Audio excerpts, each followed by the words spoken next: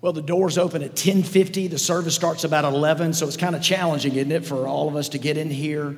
And there's nowhere for me to hide. I parked right out front and walked in like the rest of you.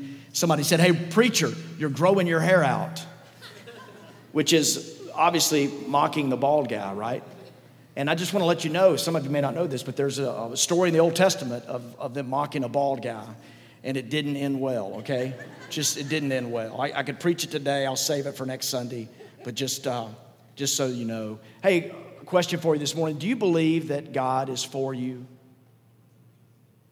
Do you believe that God is inherently interested in your life, in your being, and you thriving and flourishing and shining? Do you believe that He's for you? Here I go again, hearkening back to Romans 8, but Paul asked the question, if God is for us, who can be against us? It's a powerful thing for a human life to embrace that, to believe more times than not, in a steady way, in a progressive way, that God is for you. Do you believe that? It's hard to believe in a God who's for us when religion has presented us with so much againstness. I'm making up words today. It's hard to believe in forness when there's so much againstness. There's so much by way of bigotry and wars and exclusion and crusades and inquisitions and placards and protest and judgment, where we're left feeling, is God, is He for us? Is He on our side? As Paul would tell Timothy, does He desire that all would come to the knowledge of Christ, that we would find Jesus and find life that matters? Is He for us? And I understand in this series, there's a risk.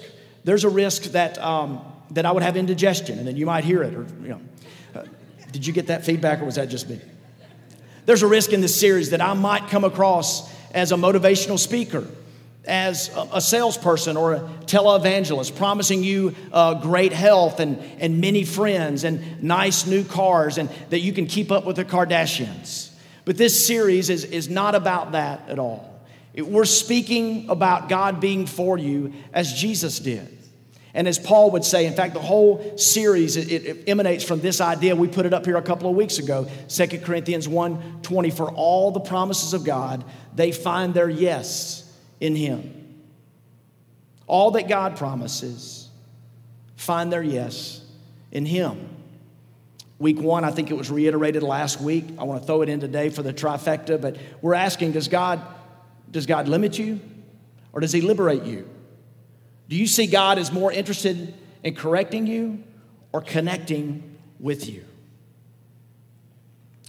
We looked at, and we are looking at some of the great yeses of God, the yes of His creation. The yes last week, the yes of the cross. And this morning, note takers, write this down. We're going to look at the yes of His counsel. The word counsel, we're going to substitute the word guide. But God wants to guide us. I mentioned last week that some of the men in our church went south to Venice, Louisiana, and we fished. And took a good group of guys. Half of us were fishermen, half of us not so much, probably. I being one of the not so much type of fishermen. I mean, I could fish well, I guess, if the fish, jumped in the boat and sacrificed themselves voluntarily. But it doesn't work like that, does it? And I tell you this morning, looking back on 10 days ago, I needed a guide. I needed someone who could show us what was up. And we had a guide. We paid him a lot of money. His name is Captain Dan. Incidentally, Captain Dan used to be a pastor. He couldn't take the pressure. His church they just put him under. And he said, I got to get away. And I just want to say, Fondren Church, please, this morning, don't make me become a captain of a boat somewhere, okay? Love me, encourage me, be with me. But Captain Dan, man, I appreciate this guy, his life story, and I appreciate his skill. He wasn't as patient with me and some of us as he probably needed to be. But Captain Dan knew where we should fish. He knew when we should fish. He thought 4:30 a.m. I'm sure Jesus didn't think that. He knew the type of bait that we needed, how to hook that live shrimp to catch that trout, that trout, or that other bait to catch the redfish. He showed us where to go. And there were times, I think, at least for me anyway, I was hooking other people. Stan Troy was ducking several times. Every time I'd lean back, Stan would a duck. I'm sure the other ones, but I put my hook in various people and places of the boat. But each time Captain Dan would walk over to me, he would untie, he would untangle, he would set me back on course again. And I began to think, wouldn't it be cool in life if there was a guide who in those tough situations when you are out to sea, excited about things but not sure of yourself, if someone would be there to guide you, they could jump out and let's say you're dating or thinking about dating. That guy could say, no, not over there. No, not that one. Over here. Yeah, that one. In marriage, you're about to tell your wife that she's just like her mother. And that guy could say, no, not that one. Don't use that one. Use this one. This will work better, right? You're on the cusp of a big decision. And the guide would be there to tell you, to show you where to go, what to do. This morning, I want to look at a beautiful passage that is found in the book of Samuel, 1 Samuel chapter 3. I'd love for you to turn there. If you can't access it quickly, we'll put it up on the screen. Boom, there it is. With the lights, I'm just going to read off the screen myself. This is a story of Samuel, who's a boy. I was in a meeting this past week with some Christian leaders, and a subject came up about choosing someone, appointing someone, and their age was mentioned, their youthfulness. And I read scripture and I think, God is really a fan of using people, using young people. And here's Samuel in a formative stage of his life. Then the Lord called Samuel, he's the boy, and he said, "Here I am." And he ran to Eli and said, "Here I am, for you called me." But he said, "I did not call, lie down again." So he went and he lay down. And the Lord called again, "Samuel." And Samuel arose and went to Eli and said, "Here I am, for you called me." But he said, "I did not call, my son, lie down again." Now Samuel did not yet know the Lord, and the word of the Lord had not been revealed to him. And the Lord called Samuel again for the third time. And he arose and he went to Eli and said, "Here I am, for you called me." Then Eli perceived that the Lord was calling the young man. Therefore Eli said to Samuel, "Go, lie down, and if he calls you, you shall speak. Speak, Lord, for your servant hears." Samuel went, and he lay down in his place, and the Lord came and stood calling as at other times, "Samuel, Samuel." And I love this response. And the young boy Samuel said, "Speak, for your servant hears." 4 things I could say about this passage. Number 1, this is simple. God is talking to Samuel. Samuel recognizes that someone is addressing him. He doesn't know that it's God's voice. The 4th point is the most important. He has to learn to recognize God's voice. I want to say to you this morning that God wants to be your guide.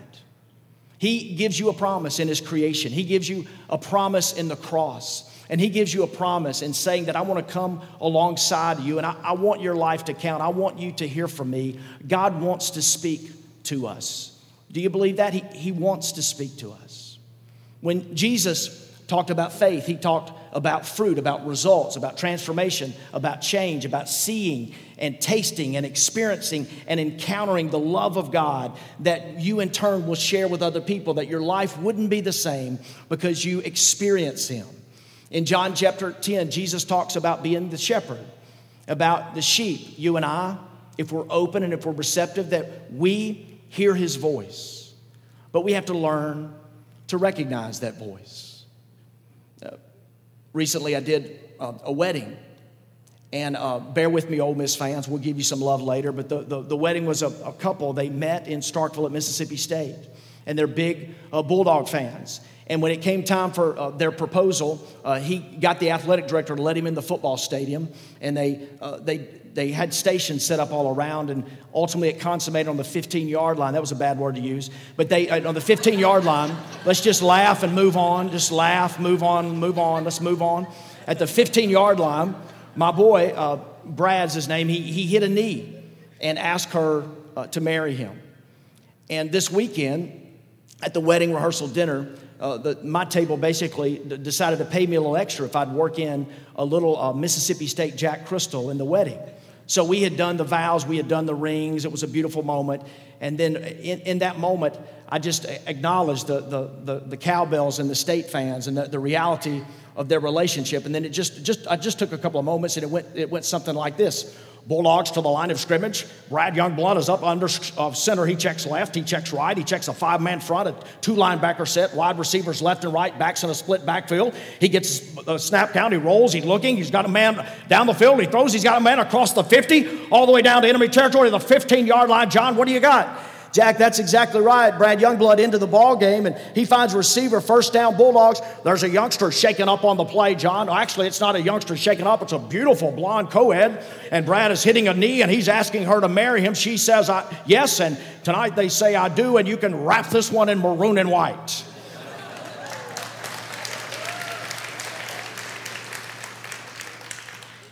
State fans clap. Maybe a few Southern Miss, right? Charles, you're disgusted at this point, aren't you?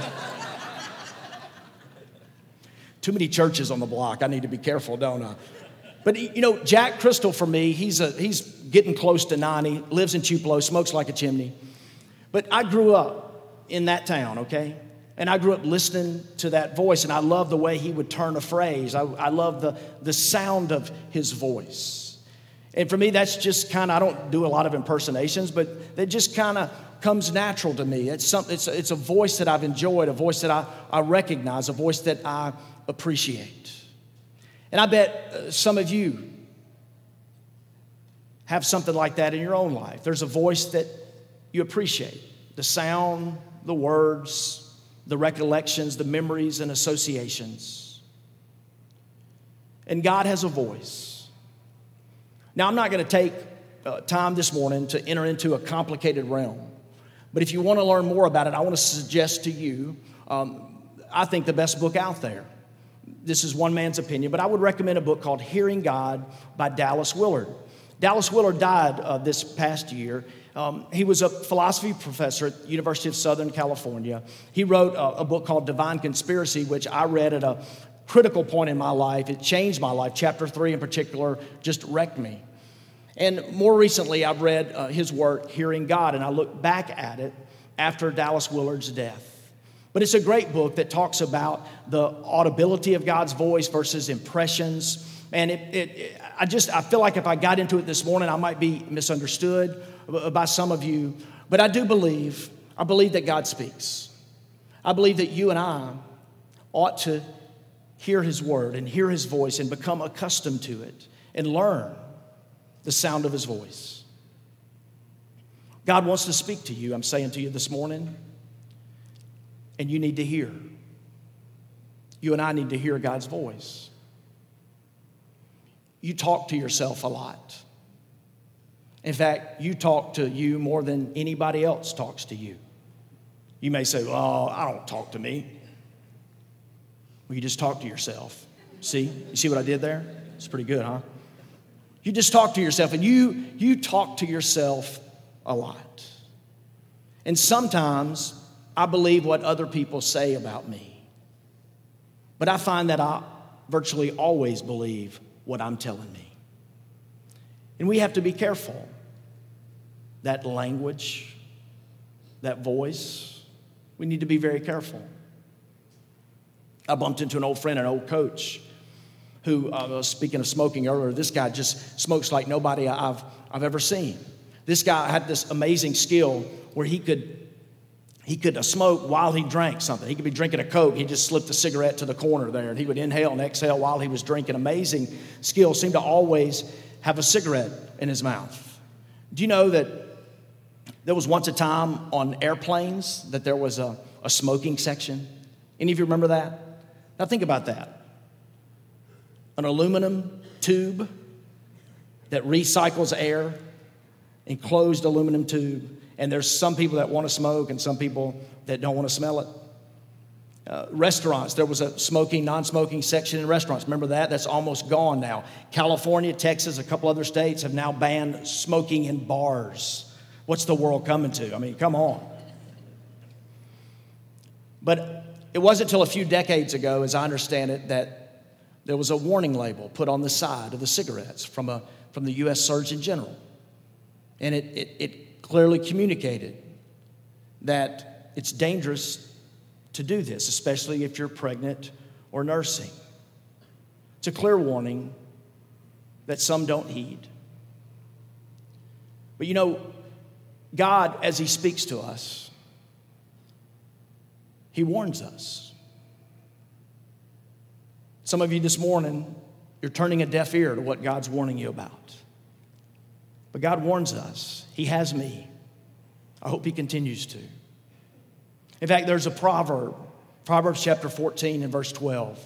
You know, Proverbs is largely the writing of Solomon. He's warning the very thing I'm talking about. He's warning his son, my son, my son. And it says this in Proverbs 14:12. There's a way that seems right to a man, but its end is the way to death. There's something in your gut. There's that voice in your head. It seems right, but it's not. Can I say that again? There's something in your gut. There's that voice in your head. It seems right, but it's not. Repeatedly, the wise old sage would tell his boy, his beloved son, not that one, not that one, not the harlot, not the harlot. Be careful of this, be careful of this. Be careful of being lazy. Be careful of not planning ahead. Be careful of a woman that could bring you down to Chinatown. Be careful about strong drink. Be careful of this. Be careful of that. In fact, it took him all the way to Proverbs 31 to say, here's the kind of woman. Here she is right here. But there is a way. Every man, every woman, everybody with red blood coursing through their veins knows about temptation, right? I do, so do you. There is a way that seems right, but in the end, it leads to death. God wants to say to us that He wants to speak. He wants a recurring, ongoing conversation. But He wants us to listen. And I'm telling you this morning that we need to listen. We need to listen to His voice. Newsweek has a recent article about belief, about God, about prayer, about spiritual disciplines and habits. Habits of the heart, I think, is one of the phrases that it uses. And most Americans, the vast majority of Americans, believe in God. 13%, according to this one survey, indicate that people are atheist or agnostic. Most of us pray. Newsweek was surprised by the findings of their research, of their survey, that how many of us pray and how often. Even that 13% that claim to be atheist or agnostic, 1 out of 4 of them say there are times, desperate times, when they offer up a prayer. Now, when someone says that they're talking to God, we call that prayer. But when someone says God is talking to them, we call that schizophrenia. But God wants us to be in a relationship with Him. He wants us to marvel at His word, to sit at His feet, to drown out the cacophony of other loud voices and learn His, to learn to listen to Him. It can be spooky. I want to say this. There are generally, I'm going to speak in a broad category, there are generally two types of even Christians. Let's just narrow the scope. There's even two types of Christians in this. There are some who just don't believe that God speaks. He's given us His word, and that's it. And then there are some who, they can kind of wig us out, can't they? Because they speak with a greater certainty than I do. And I'm a pastor. I've been at this a long time. I've been to seminary. I worked for the Lord. I'm a paid professional. But they speak about God, and God's speaking to them in ways that I'm not sure of or sometimes uncomfortable with. Are you judging me now for that? But it just seems to be just with so much certainty and so much clarity and so much frequency. Because there's a real slippery slope with this, I want to give you this morning 5 filters. We're going to put these up. But 5 filters are just on determining or discerning God's voice. Is God speaking to you? First is, does it align with His character? The attributes of God. Does it flow from who He is? God is a God of justice. He's a God of compassion. He's a God that tells us to engage with the world. There are thousands of verses on helping the poor.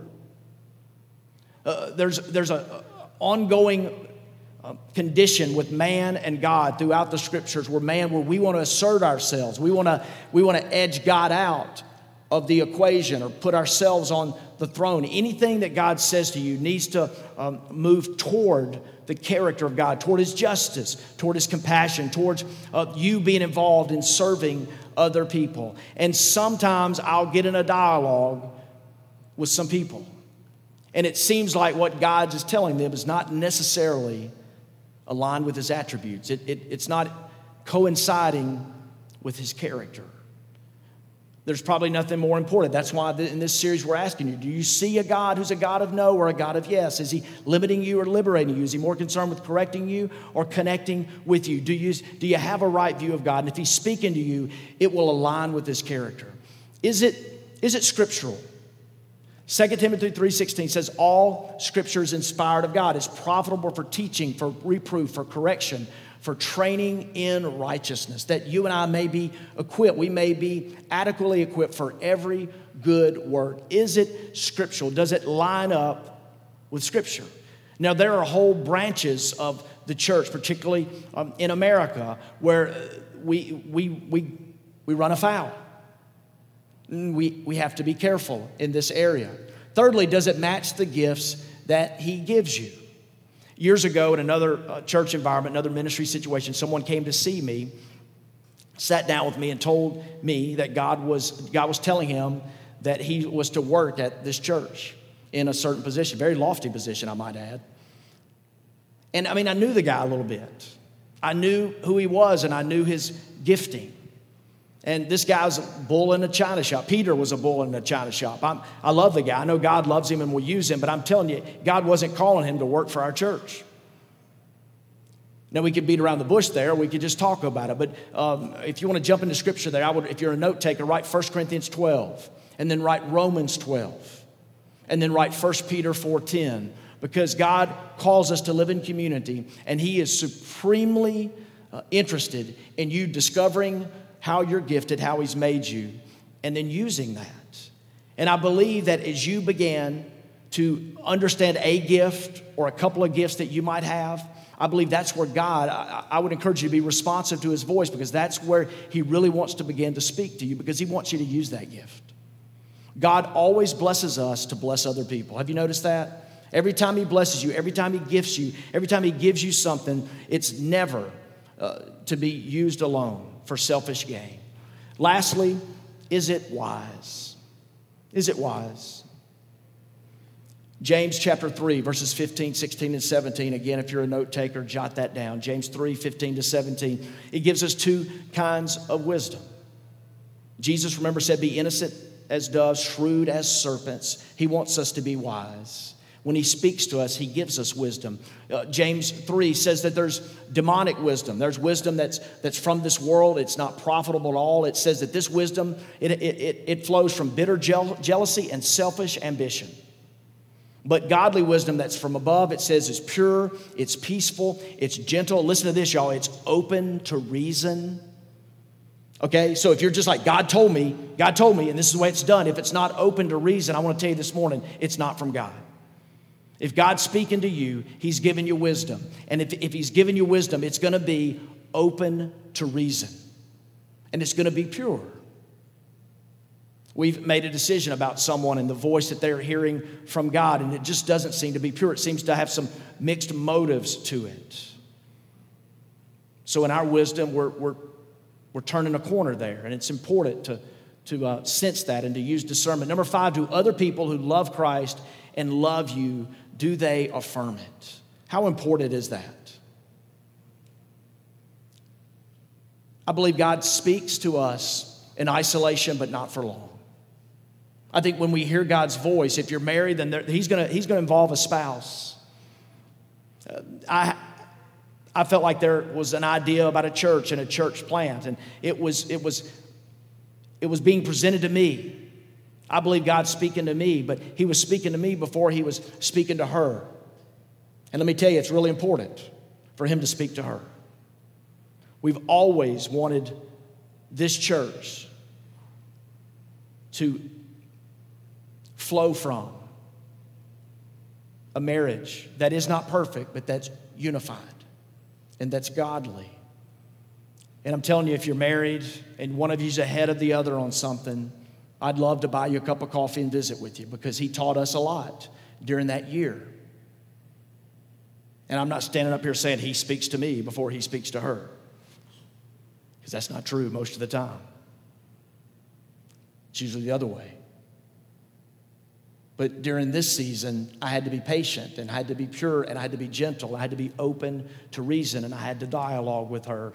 But if God's calling you and speaking to you, he's probably going to bring somebody that loves you, that loves Christ around you to confirm that in you. Now, have you noticed that not every voice of Christians is a good voice? Have you noticed that? You've been with some Christians, they've told you something or given you some advice, and it's not from above. A few weeks ago in Cambodia, our last full day there in the city of Phnom Penh, we had ministered with this amazing staff at the hard places through which our church supports financially every month.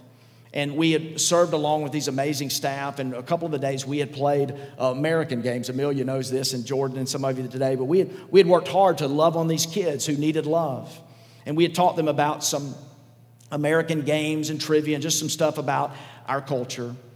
And the last day, the staff, in order to say thank you to us, they brought in a table. And on that table was some crazy Cambodian food. And there were, plug your ears if you're kind of wheezy in the stomach, but there were crickets and roaches and duck eggs. You could see actually the duck fetus in the egg. And it was just a disgusting plate. And those voices are like, Robert, Pastor, the Americans are like, Robert, get in there. Robert, come on, try it. It's good. It's not too bad. Try it. Frogs. All kind of stuff on this table. And the Cambodian staff, Pastor, come on, Pastor, come on, Pastor. And all these voices, everybody in the room, everybody I think loved Jesus. I think everybody in that room is going to heaven. But man, I was not called to eat any of that off that table. Now, I'd gone to Cambodia, okay? I'm hygienically challenged. I'd faced a lot of my fears, but I was not going to, right? I wasn't going to get around that table no matter the voices. But there are exceptions like that, Fear Factor Cambodia. But listen, some of you really need to hear this. God guides and he speaks in the counsel of other people. You say, preacher, come on, give me something new in the middle of the summer. I came to church today. I don't know if that's a new word for any of you, but it's one that's not heeded very well. And when you're making a decision and you feel God is telling you something, look, I'm going to tell you, I don't want to freak you out, but I think there's been some times in my life where God really has spoken to me. But he brings people. He brings people to confirm it. And at times he brings people to say, slow down. Here's the better way. Here's what you're going to need. He wants to do that. I'm going to close with this idea of, I think we put this point up. God is more talkative than most people think, but not as talkative as some people think. That's a little freebie here at the end of the sermon. Go back. The first part, here's what I'm saying. Some of you have given up on hearing from God. Some of you are living, as one writer says, you're a practical atheist. You say that you believe in him, but you're making your own decisions. You're not slowing down to hear from him. Prayer for you is always talking at the last minute about what you need, never creating an environment where you can listen to him.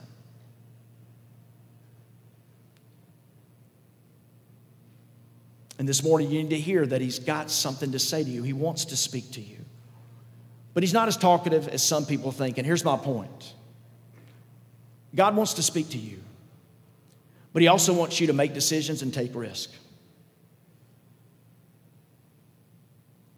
God does want to speak to you, but he wants you to make decisions and take risks. Parents, you feel me on this, don't you? You want, when your kids are little, you're constantly telling them, you're modifying their behavior. You're telling them exactly what to wear and what to think and what to feel and what to do, but you're trying to raise up a young warrior. You're trying to, as the psalmist says, you're trying to shoot an arrow out into the world, and you want those children to grow into adulthood where they're healthy and they're mature and they're wise and they're able to make really good decisions on their own, right? And that is God's heart for you. Now, let me just say, decision-making can be lonely. Do you believe that? I mean, if you have to make a decision about something, there are times when you do ask for help and counsel, but it can be very lonely. If you lead anything, you feel me on this, but decision-making can be lonely. Decision-making, even small decisions, can create tremendous levels of anxiety. Just be with someone at a restaurant, an indecisive person with a large menu and an impatient waitress. Decision-making can be very challenging, can't it? Anxiety can go through the roof. And for some of us, I think it's a cop-out. God said this, God said this, God said this. I'm going to do this because the Lord said, thus saith the Lord. And I believe that God wants to give us a mind. There's just too much in Scripture about having a renewed mind, about being careful about what we think, about taking every thought captive to the obedience of Christ. He wants us to exercise judgment. He wants us to make good decisions, to weigh the pros and cons, to talk to other people. And then, you ready? And then to make that decision. And that decision will many times over require risk. We don't know the outcome. And some of you give me a headache with the certainty of which you talk about the Lord. God wants to guide us. He told Abraham when he was Abram, hey, go away from your city, from your family, from your father's household, and go into the land of which I will show you. And then he had so much more to show him. He led the Israelites with a pillar of cloud by day and fire by night. Proverbs 3, 5, and 6, trust in the Lord with all your heart. Don't lean on your own understanding, but in all your ways acknowledge Him. And what will He do? He will direct your paths. The most famous psalm of all, Psalm 23, He restores my soul. He makes me lie down in green pastures. He leads me beside still waters. God wants to be glib and talkative in your life. He wants you and I to carve out the time to build a relationship with Him and open up an inspired book. And we need to be responsive. That's the last point. I close with this. Several months ago, we were driving in unfamiliar territory on back roads. In the rental car, we were asked, before we got it, we were asked if we wanted the insurance. I said no. We were asked if we wanted this plug-in GPS box. I said yes. And man, we plugged it in, and there is that lady voice. You know the one I'm talking about. The lady voice tells you where to go. Hard for men sometimes, right? We've already got another lady voice in the car telling us where to go. And then there's this other lady voice, and she says, take a left. And you ever feel me? It's like you want to take a left, but you feel like you need to take a right. And you defy that voice, and you take a right because you think that you're right with the right. And then the lady voice says what? Recalculating the route. When it's safe, execute a U-turn. Right? And this particular time, she said that, and I just unplugged her. I didn't have to listen to her. I didn't have to listen to that, correcting me. She's wrong, I'm right. And later, I got lost as a goose, which my wife enjoyed immensely. And then I plugged her back in, the GPS lady, and she said what? Recalculating route. When it's safe, execute a U-turn. And there's so many times in life, in walking with Christ, we would call that His grace. And some of you beat up because you've done something wrong. You've taken a wrong turn. It's where you are today. But God in His grace can say to you, recalculate the route. When it's safe, execute a U-turn. The Bible calls that repentance. It ought to be a big part of our experience. I just want to tell you, this pastor's sins are many, and I've had to repent. I've had to make some U-turns recently in my life. You know when I'm going to stop making U-turns? Never. Never. Until I get there. Don't give up on hearing God's voice. And for some of you, if you're a little loco, a little out there, man, I want you to use better discernment if God is speaking to you. I think what I shared with you this morning is really, really wise and needs to be taken to heart. Pray with me, church. God, thanks for this morning, and thanks for the yes that you give us. You create us. Lord, you show us sacrificial love like none other, being on the cross for us. It's your greatest yes of all. And Jesus, you didn't just die for us. You invite us into that death. As Paul said, for I've been crucified with Christ. Nevertheless, it's not I who lives, but Christ who lives in me. And Lord, you desire to be a God who guides us, to say yes to us, and for us to embrace the yes. Lord, how cool it would be for us as a church and our leaders to be women and to be men who listen to you more, who could hear your voice and we could follow. Lord, I pray for any that need to recalculate the route and they need to make the U-turn. I pray you help us. Thank you for fresh starts and clean slates, for blank sheets, for newness, for forgiveness. A big part of your voice is hearing your love for us. In Jesus we pray.